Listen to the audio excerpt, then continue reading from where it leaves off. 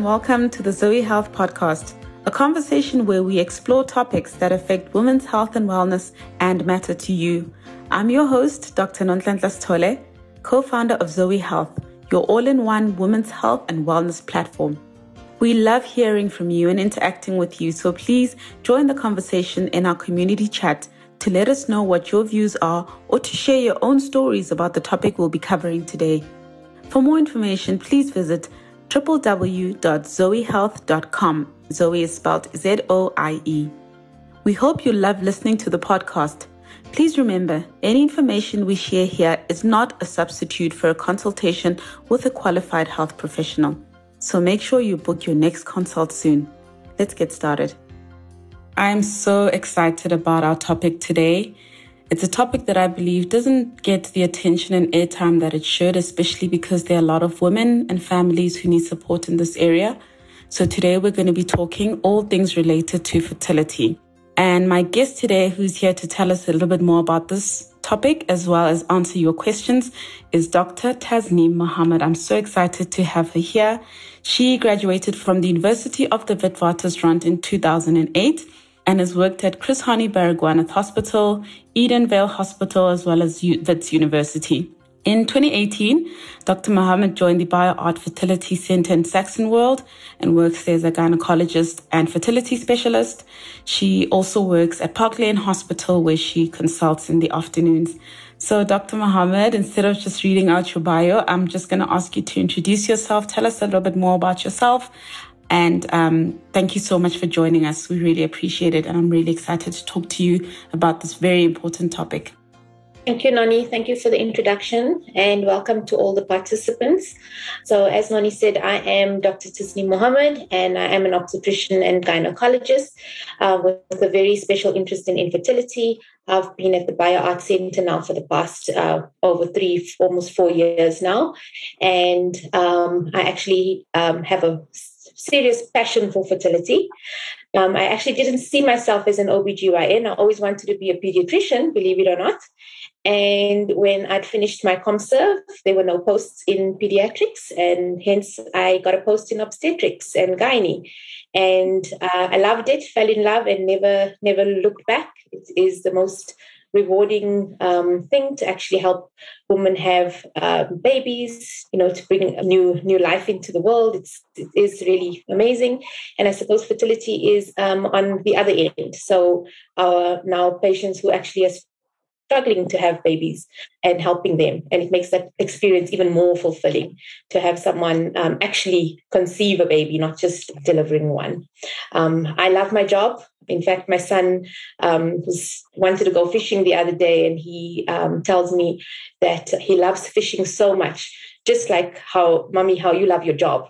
So I think that's just one way to say just how much I really am passionate about fertility and how much I enjoy helping women have babies. So I suppose enough about me. Maybe we can go on to the rest of your questions. So Dr. Tasneem, let's start at the beginning. How do we define, just to a broad definition of fertility as well as infertility? Fertility, obviously, the ability to have a pregnancy, to conceive, and to have an offspring. Infertility, on the other hand, it's actually classified as a disease. Okay, there's a WHO definition of infertility. And when would someone have a problem with or fertility or infertility? And that is the inability to conceive after trying. So basically, having natural intercourse, regular intercourse, so that does form part of the definition. If someone is not conceiving, but maybe they're having intercourse once a month, for example, it might not be really fall into the definition of infertility. So it's the failure to conceive after having regular intercourse. And the definition has also been 1 year, so after trying for 1 year. At what point should we start thinking, personally, in terms of my story when it came to having a baby, I wasn't really thinking about what would happen further down the line when I was in my early 20s. So I started on contraception. I found the one that was working for me. And I didn't necessarily give thought to how I was taking care of my body to make sure that I wasn't affecting my chances of having a baby.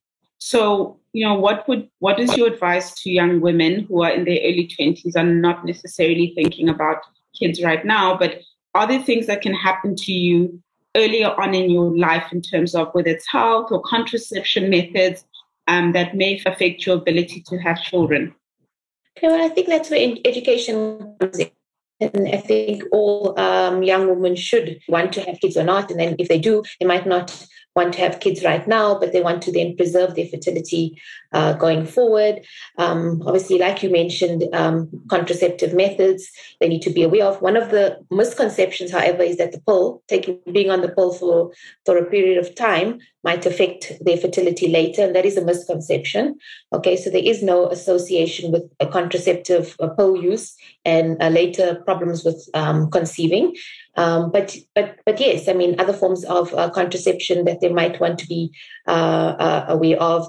I mean, condoms are very important contraceptives, especially in our young patients, because we not only want to prevent pregnancy, but prevent STI infections, which can affect fallopian tubes and can be a cause of fertility at a later stage. So that comes in with education. So educating now, maybe only wanting it at a later stage, they need to be aware that unfortunately there is a biological clock, and that as one gets older, that egg reserves do decline with age, and so does egg quality. So, I mean, in no way must they, hopefully, unfortunately, everything comes at a compromise, and we have to remember that. But if career and things like that is extremely important, and it is the time where they need to push forward with their career, but they would like to have a family at a later stage, then to let them know that there are options like egg freezing, so that at least they have some kind of an insurance policy at a later stage. Obviously, it's not a guarantee that they will have a baby, but at least they know that they have that, and they can reassure themselves, or at least set their mind at ease that, they have that. Hopefully, they don't ever need those frozen eggs, and that when they're ready, they will conceive. But if not, then at least they've got those eggs frozen. And it's frozen at an age that it's, they still have a good chance at fertility potential and, chromosomal issues, and that are not such a big concern when we freeze our eggs in our younger years as if we were to freeze later or try to conceive later. Okay, so when we talk about egg freezing, let's expand a little bit more on that. So what age are we looking at for the minimum? How early? When is the best time? When is it too late to freeze your eggs? And what's the whole process? How do you go about doing that? There is no exact minimum or maximum age. Some people at 35, 36, 37 are still wanting to freeze their eggs, and that is fine. And we would still encourage it if they came in at that stage, because still freezing at 36 is still going to be better than 40, for example. But ideally, if one would freeze eggs, the ideal age is in your 20s and even in early 30s. I would say up to the age of 32, ideally, because then we know the risk of chromosomal problems in those eggs are much lower. The quality of those eggs will be much better. Their fertility potential for later fertilization and embryo development in pregnancy are much better. But there is no textbook specific age that if you're over this age, you can't freeze your eggs. That doesn't exist. So the process of egg freezing is similar to your IVF process. However, it stops at egg retrieval.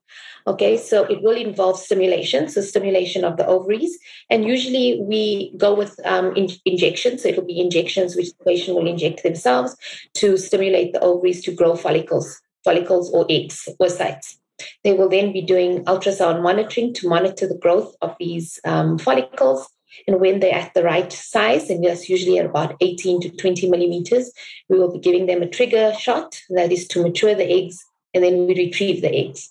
The retrieval is done through a procedure called an aspiration procedure. This is either done under conscious sedation or general anesthetic, because it does involve a needle being injected into the ovaries in order to retrieve the eggs. And obviously, if the patient is not asleep, this can be a very painful procedure. And usually, if it's a couple undergoing IVF, the eggs will then go to the lab, and the male partner will give a sperm sample, and they will fertilize the eggs and go on to embryo development and embryo transfer. But if it's an egg freeze, it will basically be the eggs will go to the lab. They will prepare the eggs, and they will look at the maturity and all of that, and then they will freeze the eggs. And then the process stops there.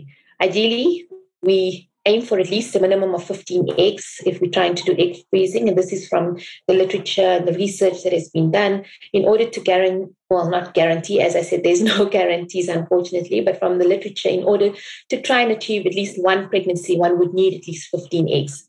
So 15 eggs, it's a lot more than embryos, because remember, it's again egg freezing. The egg still needs to be frozen, and then for later use, it will need to be thawed out, fertilized. So some eggs can be lost in that process. That's why we aim for a bigger number of 15.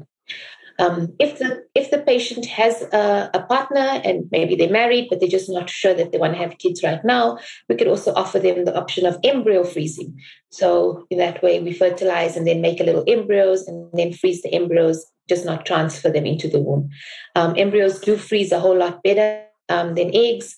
So if they do have a partner and that is something that they would consider doing, then we would definitely encourage that option. And then if you're freezing your eggs, how long are those eggs viable for? I mean, if I'm in my early 20s, how long do I have once the eggs are frozen? Many years. Okay, eggs can be frozen. And the freezing process has also changed over the years. It used to be a slow freeze, and now there's a quick freeze called vitrification. The eggs freeze a whole lot better, less crystal formation, and they can survive for many years. We've had people who've maybe had embryos from or eggs even frozen, sometimes 10 years, coming back and using it, and we've achieved pregnancies. So they can freeze for a long time, and they freeze very, very well generally.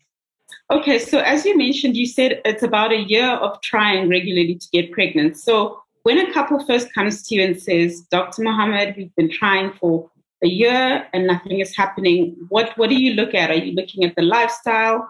Are you doing some tests? Are you looking at, someone was asking about weight? What are the things how do you first assess a couple? You have to look at everything. So it's not only, like you're saying, of the patient, it's the couple. So we need to basically, now if they've been trying regularly for a year and nothing's been happening, so there's a problem. So we need to see what the issues are. Okay. Even those that have been trying for a year and nothing, I mean, they could still potentially conceive naturally, but we don't want to send this patient away and say, oh, go and try for another year. We want to make sure that there isn't a problem that needs to be fixed, that needs to be addressed, that we can assist with. So it's workup. So it's investigations and workup. For the male, the basic investigation or the cornerstone is a semen analysis. So just a basic semen analysis, just to see if everything is okay there. In terms of sperm counts, sperm motility, sperm morphology, that is the way the sperm looks under the microscope. And just to see, there's reference ranges and parameters to see if it falls within the normal range. And on the female side, there's unfortunately more issues. Okay, so it's not just in the male, really, it's the one cornerstone. There's a few things on the female. So we will need to have a full examination, so a head-to-toe examination, remembering that other things can also affect fertility, including thyroid, including many things, like you said, weight, lifestyle, all of those things. All of that needs to be considered. So it's a full examination, abdominal examination, doing an ultrasound to look at the uterus. So when we're looking at the ultrasound, when we're doing an ultrasound, the aim is to see if there's any uterine pathology. So looking at the uterus, are there any growths, are there any fibroids, are there any polyps? Looking at the endometrium, does the endometrium look good? Depending on where in the cycle, is it appropriate? Is it too thick? Is it too thin? Does it look scarred? We want to look at the ovaries. When we're looking at the ovaries, we want to assess the ovarian reserves. We want to see, does the egg reserves, does the egg number look appropriate for their age? So again, it's age specific. And then other investigations which one might want to do in terms of blood investigations, blood tests, looking at the hormones. One might, from history, be concerned about possible tubal pathology. For example, if there's a history of previous STI infections, secondary infertility, meaning they've conceived before and now they're struggling. We know in South Africa that is one of the leading causes of secondary infertility is tubal problems. We might send them for further investigations on the tubes, like HSG, so hysterosalpingograms, to look at the patency of the tubes. And also, depending on what we see on scan, we might be suspicious of things like endometriosis. We might find telltale signs on the ultrasound, which maybe we want to then do a laparoscopy to see if we can clean up the endometriosis, resect it, restore the anatomy if there's adhesions. So it's more about taking a good history, examination, and doing your further investigation so that you can. It's like a puzzle. Okay, so we're trying to put the pieces together and seeing where's the problem, which is the problem piece, and so we can address it and work out a plan as to the way forward in terms of treatment and falling pregnant. You mentioned endometriosis. So someone with endometriosis or for example, PCOS, are those people at a higher risk of infertility? And what should they do if they already know that they have this type of issue? Okay, so polycystic ovaries and endometriosis both can affect infertility, and it's probably the most common problems that we find amongst our women presenting with infertility problems. PCOS, fortunately, not one of the very difficult ones for us to assist. Problems with patients with PCOS is that they are not ovulating, so they're not ovulating. So we can assist them with ovulation induction. But again, lifestyle things make a difference. So we know often patients with PCOS might have associated insulin resistance. They might have increased BMI. So diet, lifestyle, maintaining an adequate weight, those things will all assist with optimizing the ability to ovulate or increasing the chance. Some women, by losing simply 10% of weight, will start spontaneously ovulating. So that is for PCOS. And for endometriosis, if someone knows they have endometriosis, usually what will make someone suspicious of endometriosis is their symptoms. So women with endometriosis have very painful periods. They often have abnormal uterine bleeding. Infertility is one of the things. Other things like pain on defecation, pain with intercourse, dyspareunia, those might alert the clinician or the doctor that this lady might have endometriosis. They might then do the scan and see other signs of endometriosis, but not always. We don't always see evidence of endometriosis on a scan. But if there's a high suspicion of endometriosis, then a laparoscopy is warranted. And the laparoscopy is basically a keyhole surgery through the belly button to look for endometriosis, and in the same setting can treat endometriosis at the same time. And once the diagnosis of endometriosis is made, the first surgery is the most important surgery, in fact, for endometriosis. But it will depend then. Is the planned pregnancy at this point, or is it just someone who's young, has these symptoms presented, we found endometriosis, and they don't want a baby right now, but we want to maybe clean up and then preserve their fertility for later. So endometriosis is an inflammatory condition. It's very disabling, and it gets worse with time. So untreated endometriosis will get worse, and the adhesions will get worse, and the fertility will get worse. So if the diagnosis is made early and they don't want a baby right now, maybe they're still a student, you might advise that maybe they go on to a pill, maybe they go on to treatments such as Visan or to keep the endometriosis under control until such time as they desire fertility. And in very severe cases, you might also advise egg freezing for certain cases.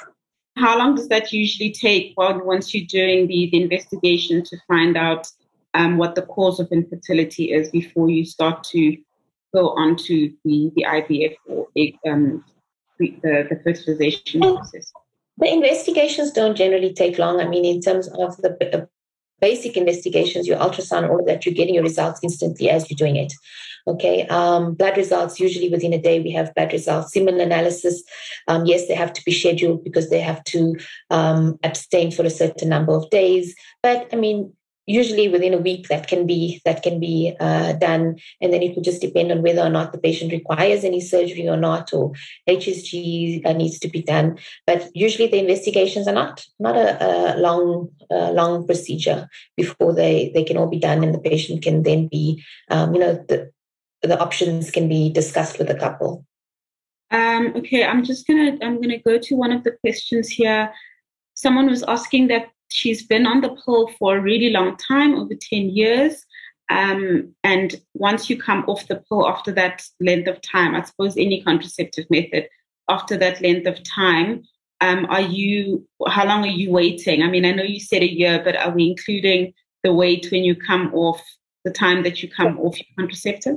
No, so you don't actually include that weight, and it is different with different forms of contraception. So with the pill, they usually report 6 months. So we allow 6 months for the cycle to resume their normal fertility potential, as to pre-pill. So remember, when you're on the pill, you're not ovulating, so your ovaries need to get back into the process of ovulating again. However, some women find that even though they've been on the pill for 10 years, the next month they go off the pill and bam, they're pregnant. So that is just really, it is just a thumbs up. But usually we would say at least give someone 6 months after stopping the pill for them to resume a normal ovulatory cycle again. And that can be longer with other forms of contraception, like the injectables. So the injectables like your Depo-Provera and your Nosterate, the length for those can be anywhere between 9 months to a year.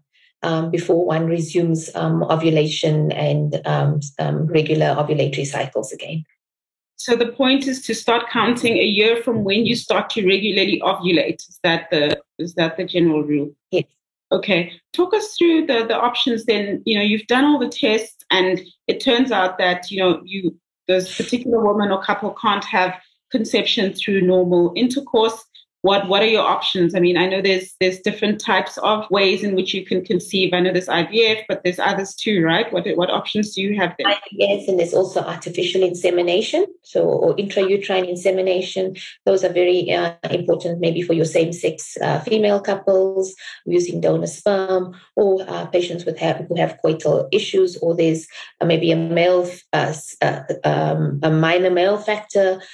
So maybe just a slightly low count, or so not a severe male factor, whereby we can concentrate the sample and assist with intrauterine insemination, timing, making sure the sperm is there at the right time of ovulation. Remember, the egg doesn't live for very long after being released. It's like 24 to 36 hours, and then we start getting regression of that. So the timing is important.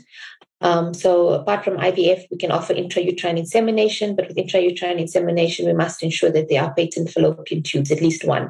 Otherwise, it doesn't make sense in wasting your time. If there's blocked tubes, there's no point in injecting the sperm into the uterus because it's not going to find its way to the egg. But that would be another form of assisted reproduction. So it's either your artificial insemination or your intrauterine insemination, and then your IVF. And then it's not only IVF, so we get ICSI as well, which is intracytoplasmic sperm injection, and that can be a treatment form used for severe male factor infertility, whereby there's very few counts, IVF won't work, or there's a problem with sperm motility, or we had to use maybe testicular sperm, maybe there's an obstruction, so the sperm has been obtained via the testes, biopsy of the testes. That sperm will not be able to be used for IVF. It has to be injected directly into the egg. And there's many, many, many, many other options that go with the, I suppose, IVF ICSI, which the laboratory will use depending on what their problems are and what they need to do. Okay, so what is my first option? As you said there are quite a lot of options there, but what are we trying first? I mean, are we trying the artificial insemination, or is this based on what your tests have shown about?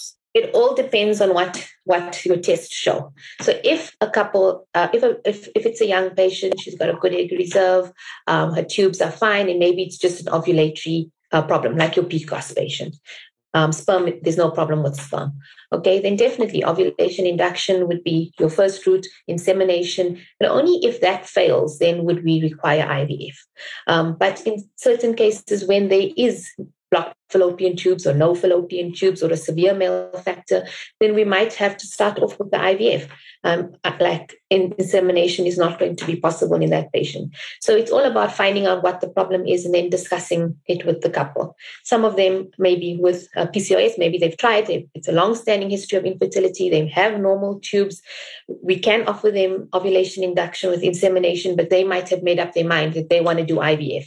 And that will come out from discussion, and obviously we take into account what they would like to do as well, discussing it. And if that's what they want to do, then that would be the treatment which we would offer them. Okay. So now once you've done the egg fertilization for IVF, 2 questions around that. What's the decision around how many embryos to implant? And also I've heard a lot of stories about it, failing often.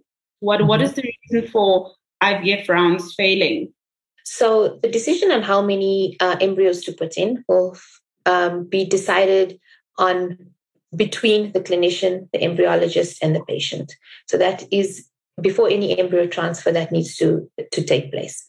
Taking into consideration the patient's age, the uterus, maybe someone has had multiple previous surgeries. We do not want a multiple pregnancy, then we would maybe say, let's put one embryo in.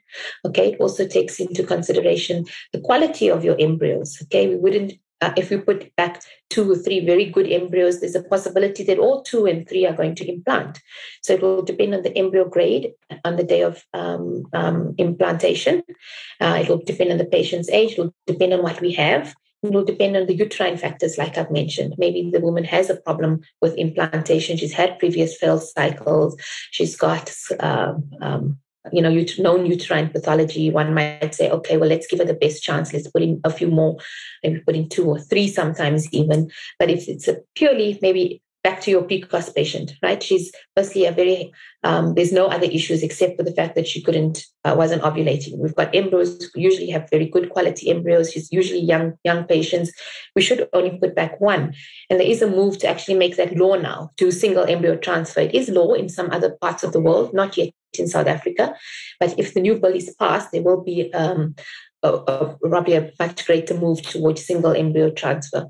The reason for this has been because we know with multiple pregnancies, there are more complications. There are increased chance of miscarriage, increased chance of preterm deliveries.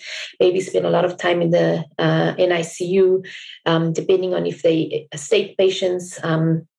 The stay in an ICU every day is very expensive. So it does take a lot out of the system. So we want 1 baby ideally, and we want 1 healthy baby. So basically to term, we know the more babies there are, the increased chance of them delivering preterm. What would cause your a cycle to fail? I mean, what are some of the things that might be the reason for that? Okay, so when someone has a failed cycle, it is important to now troubleshoot. So if there's a failed cycle, we need to go back and we need to look. We need to look at everything that had happened in that cycle, even from the beginning. Okay, so what was the cause of infertility, right? What is the cause of infertility? What is the route that we chose? Okay, so for example, endometriosis with damaged tubes. Okay, so we do IVF. Okay, then we need to look, how did you stimulate? Was it an appropriate stimulation protocol that we used? Did you stimulate well? Did we get enough eggs? Did we get as many eggs as we expected in your case? Then how did the lab do? So looking at the laboratory part of it, how many fertilized? From maybe we had 10 eggs, maybe only 2 fertilized. So what was the problem? Was it egg quality? Was it sperm quality? So we need to troubleshoot and see what happened. Okay. Then looking at your embryo grade, looking at your embryo quality. Is that a reason why implantation failed? And if maybe we had poor embryo quality, what was the causes? Again, is it a male factor? Is it a female factor? Egg or sperm? Is there anything that can be done going forward? Then if maybe embryo quality was good, if everything went according to plan, what happened with the transfer? Was there a difficulty with the transfer procedure?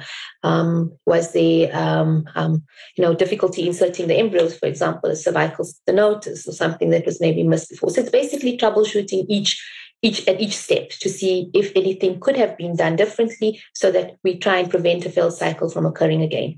But in some cases, everything could have been occurred as planned and no cause can be found. So do we just repeat it again? In some cases, maybe the embryos have not been tested. We don't always do pre-implantation genetic testing of the embryos. So while they might look like they're good quality embryo, they might not have been genetically normal. That could have been a cause for implantation failure. And then obviously the endometrial factors. Okay, what was the lining like? What was the progesterone like? Was it too thin? Was there fluid in the cavity? So it's basically looking at all the possible. Those are all the possible causes. And you asked me that a little bit earlier on. What can cause a cycle to fail? So it can be all of those factors: uterine factors, progesterone factors, endometrial factors, embryo-related issues, fertilization, going back to the eggs and the sperm parameters. Okay, great. Let's get to the questions. Tendo asks, is there a specific reason why medical consults for infertility are not covered by medical aid? I mean, you did say it's qualified as a disease. and the whole process is very expensive. Why are the medical aids not covering? So the medical aids are actually very wrong in that sense, and there is a move. There's IFASA that has been fighting this for years and years and years now, and they've been trying to get medical aids to pay for it. In fact, it is classified as a disease, and it's a PMB condition as well. So they should cover consultations. They should cover certain investigations. If you go through suppose the PMB, which is accessible on most medical aids, you will see the list of stuff that they're required to pay for. However, it's not very easy. So usually it will require motivations and it will require lots of forms to be filled in, but they should cover. And it's usually a battle. It is a battle to get them to pay. However, from January this year, 2021, Discovery has started paying. But only on the top options, so the classic, comprehensive, and the executive plans. And CAMF has been paying. They've been paying for some time now, but they also pay on varying amounts with different options, different plans. And I think the fact that Discovery started paying is a very big step. And we welcome it because they are the biggest medical aid. And I think the fact that they're now paying, it will mean that a lot of other medical aids will have to follow, or else they're going to lose a lot of clients over to Discovery. But it's still a challenge because they're only paying on the top plans. So usually the very few people are on those top plans. So it still makes it difficult, but at least it is one step in the right direction. Even HSGs and stuff, it actually is covered as part of a PMB. It's just, I think a lot of patients do not know, and medical aids will not tell you. Yes, you put up the fight for it. Yes, it's a lot of paperwork, a lot of motivations, a lot of things to get it through. Another question: does weight have a major role in you being able to conceive? Definitely. Okay, definitely. And in some specific cases, some specific clinics will not treat you. Okay, if you are overweight, they will actually require that you go lose the weight and come back. Okay, it does have an impact on your prognosis, your ability to fall pregnant, and also it has an impact on your ability to carry a pregnancy, to have a healthy pregnancy, and to have a healthy baby.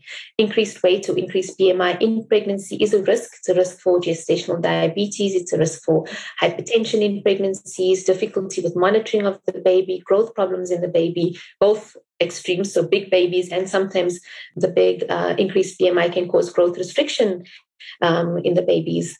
Monitoring can be difficult. Delivery can be difficult. Increased chance of delivery complications, shoulder dystocias where the baby gets stuck coming out if it's a vaginal delivery. Again, like I said, monitoring, the NST monitoring when the mom's in labor can be very difficult to see if the baby's doing okay. With delivery, seizures, increased risk of wound sepsis with the increased weight. So it is ideal that if someone is extremely overweight, I mean, I'm not saying, just a little bit overweight, I think then to withhold treatment in those kind of cases is not fair. But your morbidly obese patients, I think for their own sake as well, it is advisable that they lose weight. And it will improve their prognosis because, like you mentioned, it's not a cheap thing to do fertility treatment. So you want to be in the best shape that you possibly can be when you start this journey. Yeah, the best chance for you and your baby. Mm-hmm. And someone is asking, are there any supplements that you can take that will help your hormones get back on track? I'm assuming this refers to, for whatever reason that your hormones are out of whack, whether that be, coming off contraception or, dealing with some type of reproductive disease. There's multiple products out there. If you go to Dischem Clicks and you look at the shelves, you see endless rows of products. Okay, a lot of them are just the basic supplements. It's got all your vitamins and minerals. It's got your folic acid, which is essential for anyone trying to conceive. Folic acid is very important. There are other supplements specifically for like your PCOS patients, your PCOS patients, where we know they've got problems with egg quality. So those ones with the coenzyme Q10, inositol. So I don't know if I'm allowed to mention brand names. Go ahead, no problem. There's many, but like there's Sinopol, Instamax, Picositol, Inofolic. There's endless, and they all actually good products. Okay, and in your older patients as well, there is a role for certain products in the older patients, and in your older patients would again be looking at things that might improve your egg quality. So again, your coenzyme Q10, myoinositol, and in those patients even DHEA. So your supplements with your DHEA has been shown to improve pregnancies in those specific patients. Okay, you said something about improving egg quality. I know there's a question here about supplements for making sure that you have good eggs. Okay, so those would be what I mentioned, those supplements containing those ingredients. However, with egg quality, we know age plays a role. Okay, and a lot of the time it's also chromosomal issues that occur as one gets older in the eggs, and there's not too much that one can do to do about that. Okay, so it's just the fact that we are born with our eggs, we don't make more eggs, and over time in the ovary they do accumulate changes. So we know that women who are having children in their later years, as they get older, are going to have a problem with egg quality and embryo issues. Wafika is asking, should a laparoscopy always be done before considering IVF? Now, laparoscopy does not always need to be done. However, you might find that it is often done. Okay, and the reason is sometimes there's a lot of things that might not be seen, that might not be identified on an ultrasound or from history that can be picked up with a laparoscopy. But no, it's not like you have to have a laparoscopy before one can do IVF. But it needs to be justified. There needs to be an indication. We need to know why we're doing the laparoscopy. But no, it's not like it goes hand in hand. And then when you find blocked tubes, is it possible to unblock them? I imagine it depends on the cause, right? Depends on the cause, depends on where the blockage is, depends on how much normal tube is left. It depends on the skill of the surgeon. So it really depends. Often it depends on also whether it was blocked, like for example, it was a sterilization that is trying to be reversed. Even then too, it will depend on how the sterilization was done. Was the tubes simply clipped with a clip, or were they cut? That might determine whether one can unblock it or not. And sometimes even if a tube is maybe blocked because of previous infection, even unblocking it doesn't necessarily mean that you're going to fall pregnant. It might then be patent, but the functioning of that fallopian tube, remember, it's a muscle and it's got little I suppose cilia, little sort of inside the tube that functions to move the egg and the embryo along, and the functioning might not be very well. So even unblocking one's tubes doesn't necessarily mean you're going to fall pregnant. And if you do fall pregnant through those tubes, or anyone who's had tuboplasty for that matter, there would be a very high suspicion and high concern that one might have an ectopic pregnancy. So if one does have tuboplasty and falls pregnant, your gynae or fertility doctor will often tell you, if you fall pregnant, you come as soon as you find out you're pregnant, so we can check it's in the right place. So that is one of the risks, yes. Bumi asks, I'm going to put the two questions from Bumi and Leanne together. She says, are there any recommended supplements to take when trying to conceive naturally? And then specifically, Leanne asks, does glucophage help someone with PCOS trying to conceive? So what are the supplements? I know you mentioned folic acid, really good to... Folic acid is a must. Folic acid is a must. But we also find that a lot of women are also vitamin D deficient. And sometimes other micronutrients that we don't even know about and don't even really check, you might be deficient in that. So if anyone is trying to conceive, folic acid is a must, but there's no harm, and it will only be of benefit, definitely no harm, to be on a nice prenatal supplement. To take one of those, just a tablet a day, it's not going to do any harm. If you've got too much vitamins, all you're going to do is pee it out. So that's fine. Okay. The only harm will be to your throat, because those tablets are huge. Those prenatal vitamins are the biggest tablets I've ever seen. If someone is having a nice balanced diet, healthy diet, making sure they're having all their fruit, veggies, meat, protein, I mean, the supplements are just there to supplement. They should be, and it's usually for the micronutrients, and like the vitamin D, surprisingly, we get vitamin D from the sun, but probably more than 50% of women, if you check the vitamin D levels, they're actually deficient. So it's just good to make sure that we've got all our checks. So taking a little supplement will not harm. Yeah, okay. Best to position yourself for success. And the glucophage in terms of the PCOS. Okay. Glucophage is controversial, to say the least. Okay, so there have been studies and there have been big meta-analysis and things like that looking at glucophage. So glucophage is a drug which we use for diabetics. Basically, it's for so it's a biguanide. Okay, let's not get into the what exactly it is, but we usually use it for our diabetics because we want to bring down their sugar levels. Right now, in our patients with PCOS, there's often an association with insulin resistance. So they've got high insulin levels, but they've got normal glucose levels. So they're not diabetic, but their pancreas is producing, which is where your insulin gets produced, a lot of insulin in order to maintain a normal glucose level. So by giving them glucophage, we're just helping we're helping drop that insulin level slightly. But there's other ways that they can do that as well. And that's also diet, lifestyle, exercise. Anything that's going to reduce the sugars from the bloodstream is going to, again, have less, there's going to be less need for the pancreas to release this insulin, so your insulin levels will drop. Okay, so there is a role in your PCOS patients, but in a specific group. So from the literature, from the evidence, and this is the evidence now, the only patients which will really benefit with the glucophage is those with the raised BMI. So those with the raised BMI and those PCOS patients who are resistant to ovulation induction medication. So we give them medication like Femara or Clomid to cause ovulation, to assist with ovulation, and we're scanning and we're seeing that we're not getting anywhere. We're going up with the dose and we're still not ovulating, and we're going up with the dose and we're still not ovulating. And then by giving them glucophage, we sometimes see that that makes a difference. And how that works is, again, because patients have an abnormal hormones. They've got an abnormality in the FSH and the LH hormones. These are hormones that are produced in the brain. So FSH is the hormone that drives follicle development. Now, there's an imbalance with your FSH and your LH, and usually these patients have very high LH levels. So we need to drop the LH level, or we need to increase your FSH level in order to get them to ovulate. So when we're giving them ovulation induction, your Femara and your Clomid, that is increasing your FSH. But there's two ways to reduce this ratio.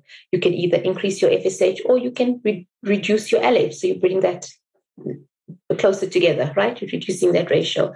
And by dropping your insulin levels, you will drop your LH. So one of the cheat ways to drop your insulin levels is to give glucophage. Okay, but it's not the mainstay. It's not the fix-it. There is a role for it, definitely, but important in PCOS is the lifestyle changes that need to occur. Okay, so definitely something you should be talking to your doctor about and not just, embarking on your own. That's also what I'm getting from what you're saying. Yes, so we spoke about chromosomal abnormalities, which you said, has to do with the lifespan of the eggs and how long they've been around. And that's, yes, we also did speak about egg quality. So I hope we answered your question. Wafika asks, the general semen analysis test, does it also check for the lifespan of sperm after ejaculation? No. So it doesn't check lifespan, but it looks at motility of the sperm. And usually the sperm will be looked at various time periods. So they usually look at it at 30 minutes. So that's when they receive the sample. After they process the sample, 30 minutes, they look at it at 2 hours and they look at it at 8 hours. Or 8 hours, depending on certain labs, they're basically looking at the sample the next day to see how many of them are still motile or not. But remember, immotile sperm doesn't mean it's dead sperm. Yes. Okay. I don't know if you're asking about that, but other things that they also look at is the supravitality index on the basic semen analysis. They will also look at that. That takes into consideration the other parameters as well, counts, motility, morphology, to give you a vitality index. But that's just a basic semen analysis. It's a lot more that can be done on a semen analysis. And in some instances, even though maybe the couple's not conceiving and basic semen analysis doesn't pick up anything wrong, one can do further testing, like looking at DNA fragmentation testing, looking at, mature versus immature DNA. That will all be more like specialized semen analysis testing. All right. Taho asked, what is your opinion on taking CoQ10 when trying to conceive? I'm not sure what that is. That's the coenzyme Q10. Okay, so it has been shown that it does improve your egg quality. So it's not going to do any harm again. Take it. Okay. Are recurring chemical pregnancies a sign of infertility? Maybe we can just talk about what a chemical pregnancy is first, because I suppose if you're getting pregnant. I think they mean to say biochemical pregnancy. So basically, you'll be doing a pregnancy test, and the pregnancy levels will be positive, but it might be very low positive levels. Well, if you're having recurring biochemical pregnancies but not a pregnancy, then yes, there is a fertility problem. But obviously, it's not a problem with falling pregnant. It's a problem with the pregnancy itself and maintaining the pregnancy. So that would be someone who would need workup for recurrent pregnancy loss as well. So they would need to have investigations looking at if is there an autoimmune issue? Do they have an antiphospholipid syndrome? Is there a bleeding issue? And definitely also chromosomal. So checking, is there a chromosomal issue? And that's why the pregnancy starts off, but does not progress as it should. Okay. Keleto asks, how is adenomyosis treated? Maybe you can tell us what adenomyosis is first. Okay, so adenomyosis is, we often group it with our endometriosis, okay? And in some instances, they even call it the endometriosis of the uterus. So it's, in a way to describe it, it's a thickening of the muscle layer of the uterus. So your uterus is made up, it's a muscle. So the myometrial layer is a muscle. And it's the thickening of this muscle layer. And usually there is increased vasculature. It's usually a very soft uterus and increased vascular legs. If we see on ultrasound, there's a specific appearance that we can identify to detect adenomyosis. And also, we clump it with endometriosis because it's often associated with endometriosis. So when we see adenomyosis, we suspect that, okay, this lady might also have endometriosis. And often if we do go and look for it, we'll find it. It's difficult to treat. It is difficult to treat because it's not like a fibroid, which is also a growth in the muscle layer, which we can go and cut out if necessary, because it's a global thickening of the uterus. There is some places and in some instances where they do operate for adenomyosis and they resect these big adenomyomas because it does take blood flow away from the endometrium, which is where the baby must grow, so the inside part of the uterus. Okay, but those are very tricky surgeries and not often done. And like I said, it is very tricky and can go horribly wrong as well. I think I've seen a few videos of surgeries being done in India where they resect these adenomyomas and they repair the uterus with the mesh, and like very, very intricate surgeries that have been done. I've seen some of them have been done in Vienna, but I don't really know if it makes too much of a difference and if the surgical outcome is actually ever that very good. We do treat it sometimes, though, very enlarged adenomyosis with drugs which basically put your ovary into menopause. So again, like endometriosis, it is hormonal, hormone receptive. So by basically putting your body into menopause for a few months, starving it of hormones, we can get shrinkage of the adenomyomas. And these drugs are, for example, drugs like Zoladex. So it's injections, and there's monthly ones and 3 monthly ones. And if you do those treatments, you would need monitoring, ultrasound monitoring, to see if it's working, if there is shrinkage of the adenomyosis. Okay, but like I said, usually it's blood flow. It causes blood flow to the uterus. They often have abnormal bleeding as well, these patients, and very severe period pains because the endometrium, again, it's like it's growing into the muscle layer. So they have problems with bleeding and pain. Okay, so someone says she was on the pill on and off the pill for 5 years, 14 months trying to conceive. And the last 6 months has been seeing a specialist, did progesterone, estrogen, thyroid function test. Everything was normal. They did the intrauterine insemination, which was not successful. She's been on Clomid twice already. She also ovulates and produces eggs. What would you recommend the next step be for them? Okay. I don't know if she's had all the other investigations done, like checking her fallopian tubes and things like that. That would be important, making sure we've covered all our bases. Remember, even with intrauterine insemination, she's had that once. It's not 100%. Okay. In fact, actual success rate with intrauterine insemination is only 18 to 20% per cycle. So usually with that, we would be looking at a cumulative success rate. So it doesn't mean if she's tried it once, she can't try it again. Sometimes it has to be 2-3 times before one is actually successful. But also chat to the doctor, make sure you have a plan. Okay, so what are we doing? Are we going to try it again? Are we going to be, how many times are we going to try it? If we try 3 times and we're not successful, yes, what went wrong? Let's look at the cycle. How many follicles did I have? Was it a good follicle? How did it go with the trigger? What was any other issues? Was the lining okay? What was the sperm like? Were there any sperm factors? What were the parameters? Before they do insemination, they will do a basic analysis. When they do the wash, they'll have a look at the sperm count, the motility. Was it okay? And try to make sure that the next attempt is better if they're going to do another insemination, or if there's other problems, then maybe they need to do other treatments. Maybe she needs to move on to IVF, depending. Okay. Just the last question. Tasneem says, a 24-year-old female, does no period affect losing weight? PCOS. Tasneem, maybe you can quickly just pop your question in again, give us a little bit more context before we wrap up. It says, does no period affect losing weight or PCOS? So I'm not sure I'm not really getting the proper context of the question there, but maybe.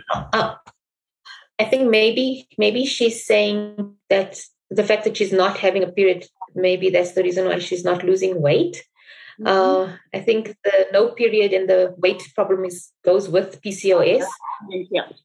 She's probably not. She says yes. Not having a period. Sorry, that's what she meant. So she's not having a period because she's not ovulating. But now we need to get her to ovulate. We need to get her to ovulate by making her lose weight. That is one of the ways that one might ovulate, is by losing weight. Remember, I mentioned sometimes even a little bit of weight loss can help with the hormonal imbalance, and one can ovulate. But yes, so it's not because she's period that she's not losing weight. She's probably not getting a period because she needs to lose the weight. Unfortunately, that's all we have time for. I really wish we could talk a little bit more, but we have run out of time. But thank you, Dr. Tasneem. I'm so happy that you're able to join us. Thank you for your advice and your expertise. I think we definitely were helpful today in answering some really important questions. And I hope we have helped you to take charge of your healthcare when it comes to fertility. And if you want to continue this conversation or have any questions, please join our community on zoehealth.com, where you'll find other women who are also thinking about fertility. Even if you're not thinking about it, there are women who are going through something that you're going through and are there to support and advise one another. So let's catch up on the community chat. And thank you so much for joining us today. Until next time. Thank you for listening. We hope you enjoyed this podcast. Please visit our website, www.zoehealth.com, to share and rate this podcast and to access more content and resources like this. Join us on our next episode as we bring you more of the women's health and wellness topics that matter to you.